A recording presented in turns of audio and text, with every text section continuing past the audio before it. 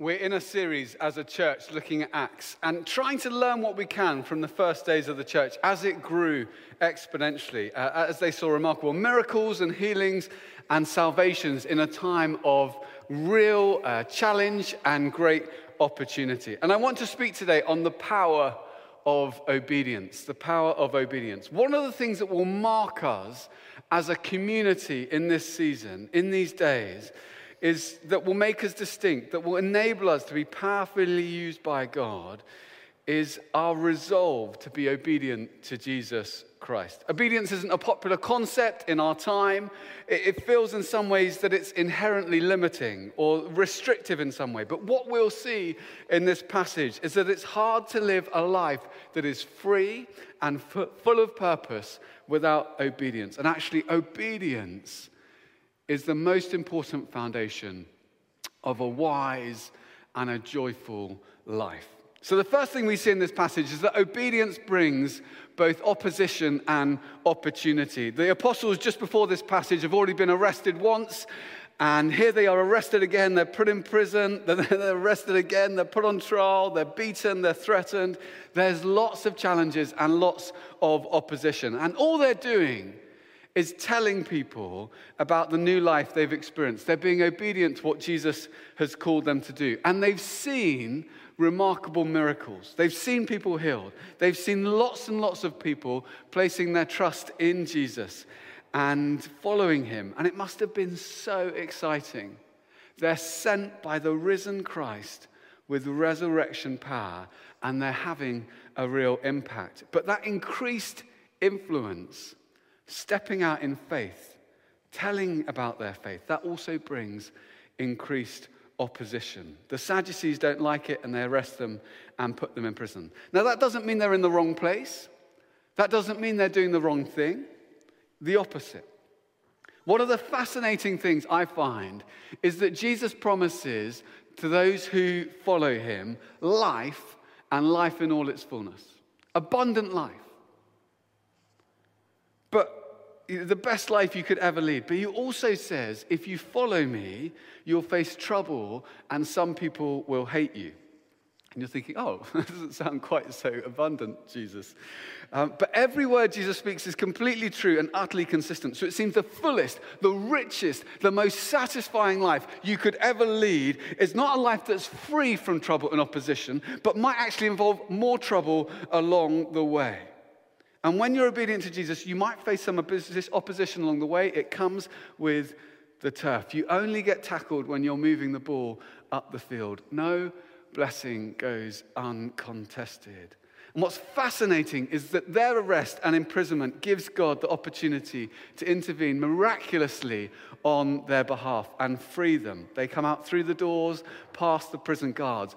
But the angel doesn't take them away from Jerusalem, doesn't take them for a little kind of couple of weeks by the beach just to recover from their difficult experience, doesn't hide them away nice and safely in a cave where no one can cause them any trouble. The angel says, go and stand in the temple courts and tell people all about this new life. Go and keep doing exactly what got you into trouble in the first place.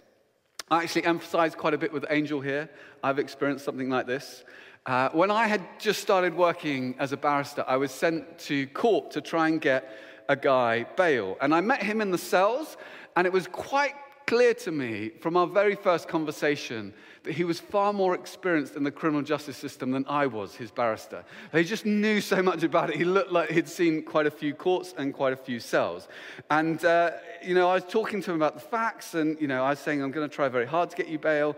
But the truth was, it was very difficult to get bail for this guy. And I came outside of the cells, went to the court where we were going to have the hearing, and outside the court door, there was this big crowd of kind of friends and family and supporters. And some of them were huge. They were they looked like they would have been really useful if you'd ever had a fight. Those kind of guys, they just were massive, and they kind of crowded around me, and they were like, are you going to get bail? And I was like, well, I'm going to try. And one of them, the biggest one, stepped forward, and he said, well, do you need any money to offer the court to help you get bail? And I was like, oh, that would be helpful. Yeah, how much do you have? And he said, what do you need, 30 grand? 40 grand? And I was like, cash like this. And he was like, I can get you whatever you need. And I was like, oh, well, that would be really helpful then. And then another one stepped forward and he said, no, mate, don't be stupid. He said, if you offer them 30 grand or 40 grand in cash, he's going to look like a right criminal. You offer them £5,000, not a penny more, not a penny less. If they won't take that, they won't take 30. And I was like, thanks, that's really good advice. So I was thinking, why did no one tell me this at law school? I'm like, so I went into the court. I kind of, offered the £5,000. I kind of made all the arguments I could think of to try and get this guy bail. And the judge just wasn't having any of it. And she kind of just shook her head. She said, no, I'm refusing bail. And she started to outline her reasons for refusing bail. And I kind of sat down in this court and I was so disappointed. I felt like I'd failed. I felt like, it's my first year on the job. I'd wanted to make a real impact. And, this case hasn't gone very well. And I was just kind of thinking about everything. And then at that moment, my client elbowed both security guards in the stomach and just ran out of the court. And his big mate, came into the court and started wrestling with security guards. And then alarms and sirens went off all over the place. Hordes of police came running into the court and started trying to arrest his friends. And they started fighting with them. And there were security guards and police everywhere. And I looked around and I thought, this is going to make an impact. And then I thought, I don't know what to do. No one's trained me for this. His mum was looking up saying, what are you doing sitting over there? Get over here and help. I was like, what do you want me to do? And eventually after a while, I thought, my work here is probably done. And I kind of packed up my little case and kind of walked out, slipped past the cordon of police cars which are around the court, trying to find the person who'd escaped. Got on a bus and got back to the office and walked in. And was feeling a little bit shaky, and a very senior guy came up to me and he said, how did it go, Stephen? And I was like, he said, did he get out? And I was like, what, what do you say? And that night, I felt so kind of unnerved. I was like, I thought I was called to do this, felt like God had positioned me in a good place to do this. And I felt like this was part of what God had in store for me. And here I am. Like, not only have I not got this guy bail, but all his friends and his family are now in prison as well. Like, I've made the situation worse, not better. And I was thinking, maybe I'm just not cut out for this. Like, life isn't supposed to be this difficult, is it? And that evening, I sensed God kind of prompt me and say, look, you didn't put yourself in this position.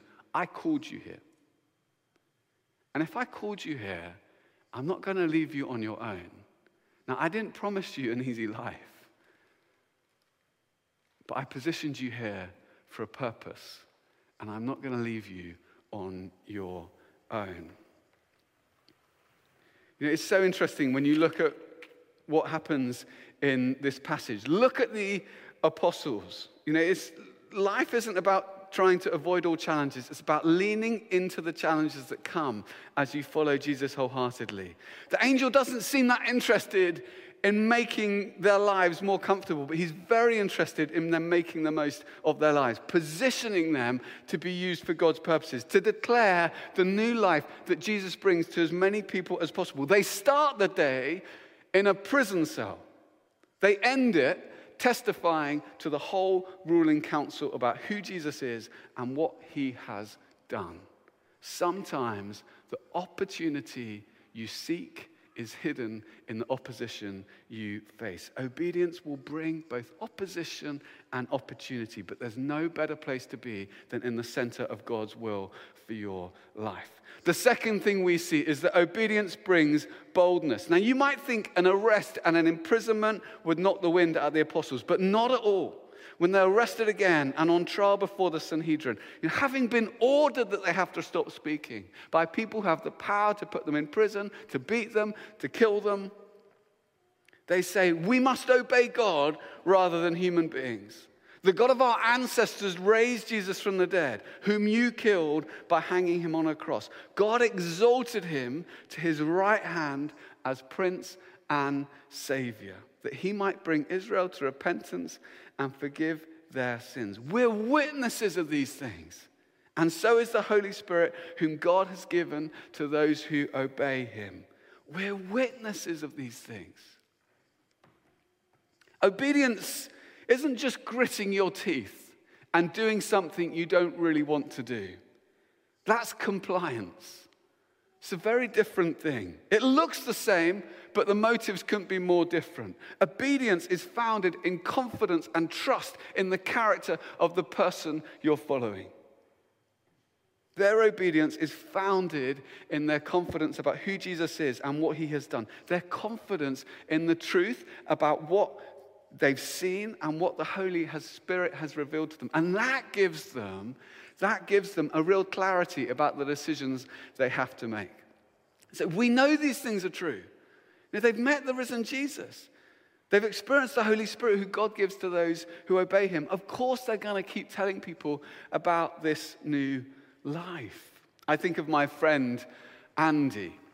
At the start of the pandemic, Andy was an atheist, and he met someone at work over the summer, and they were just talking about their faith, and he had all sorts of questions. And his friend just said to him, look, why don't you do Alpha online? And he did it, and he was enjoying it, but he was a bit apprehensive all the way through the course because, it felt like a big step to place your trust in Jesus. And not only that, but a number of his friends, and one friend in particular, were giving him quite a lot of grief, quite a lot of stick about the fact he was even exploring faith at all. And he was thinking, if I actually go all in on this, I've actually become a Christian, what are they going to say then? This friend is just going to give me so much grief. I'm not sure I can put up with that.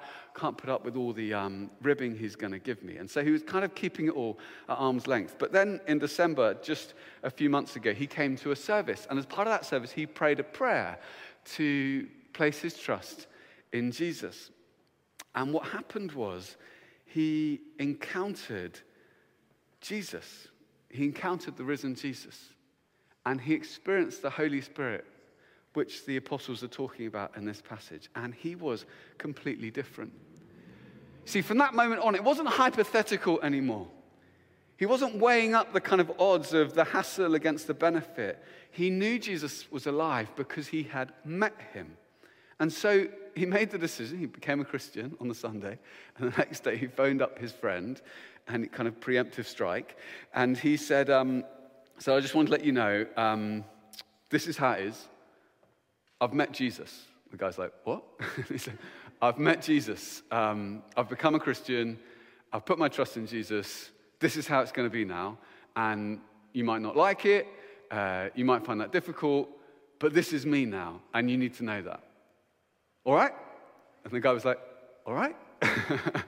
And that was it. Suddenly, Andy had this extraordinary boldness because he'd experienced the truth of what the apostles are talking about here. He'd looked at the evidence of the eyewitnesses, and he'd experienced the Holy Spirit bearing witness to these things. And confidence in who Jesus is clarifies so many things in life.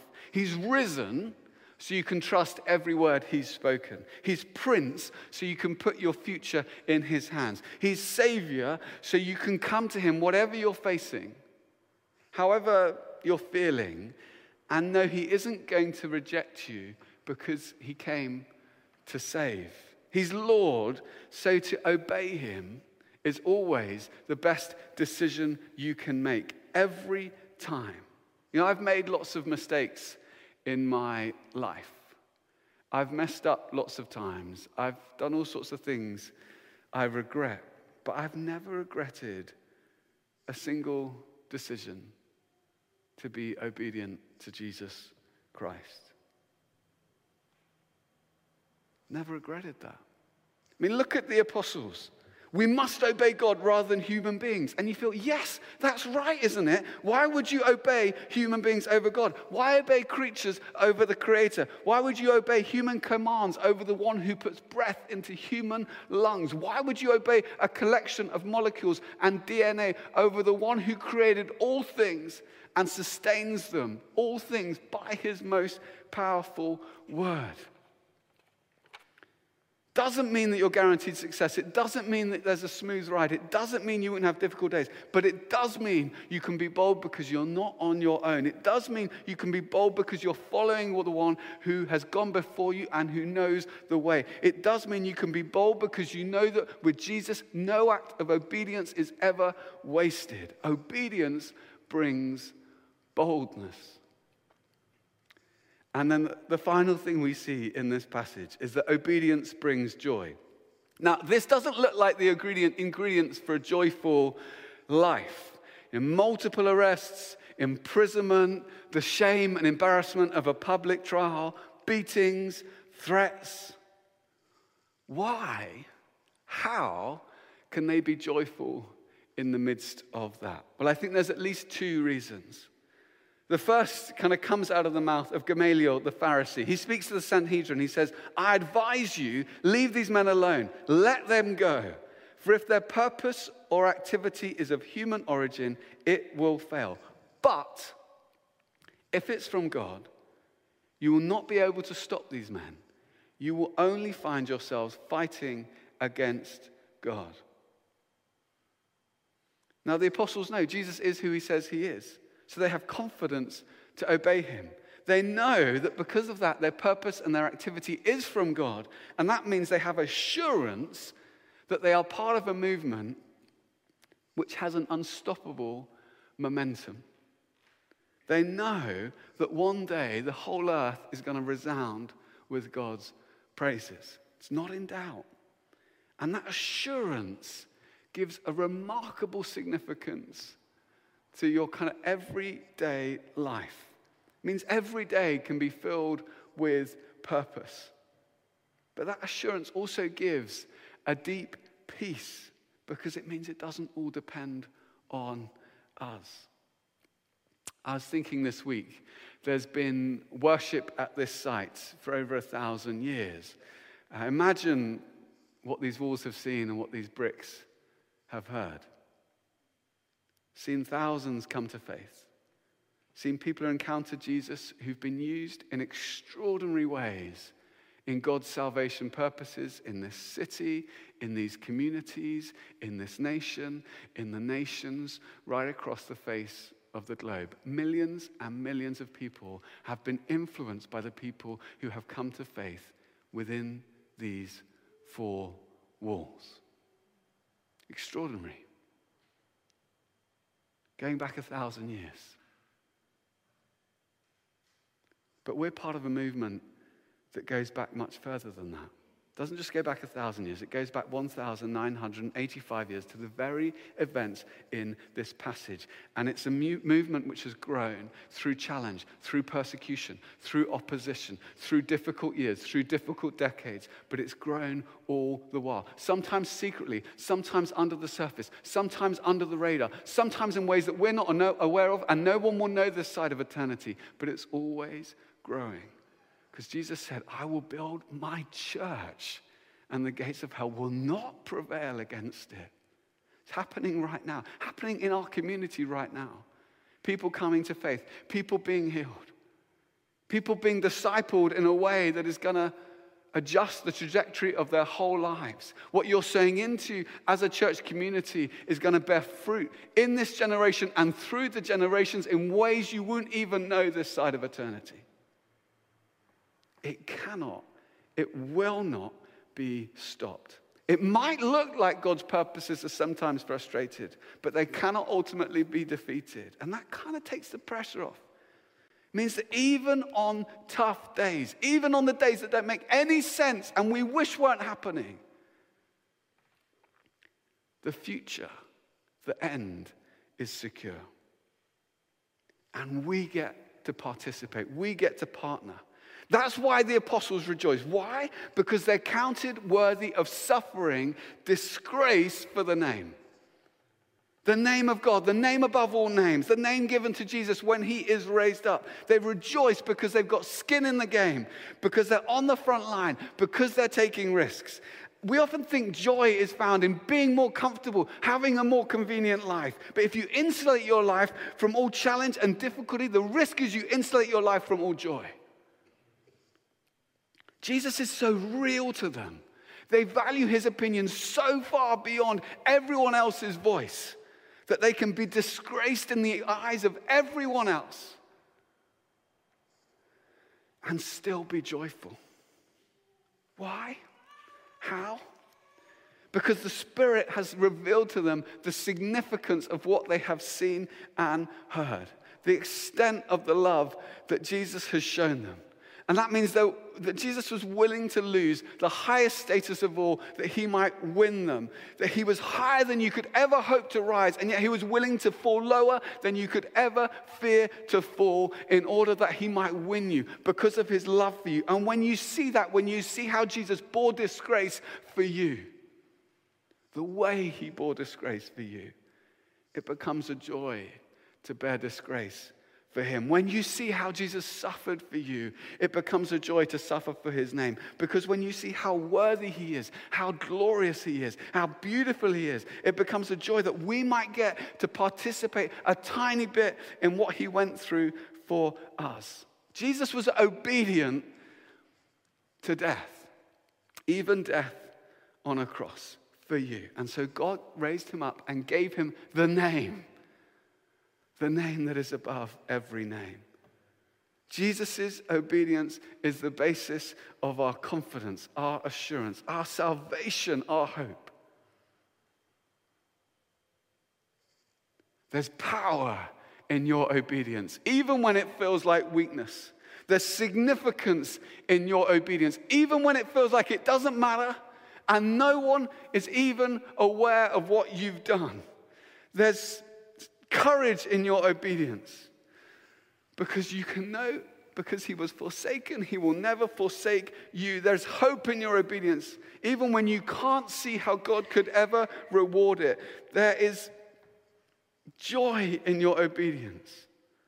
Obedience opens doors that you could never anticipate and releases joy that will surprise you. The joy that we get to see the name of Jesus, the precious name, the redeeming name, the healing name, the powerful name, the merciful name, the glorious name, the worthy name of Jesus lifted high in our lives, in our communities, in our city, in our church. In Jesus' name, amen.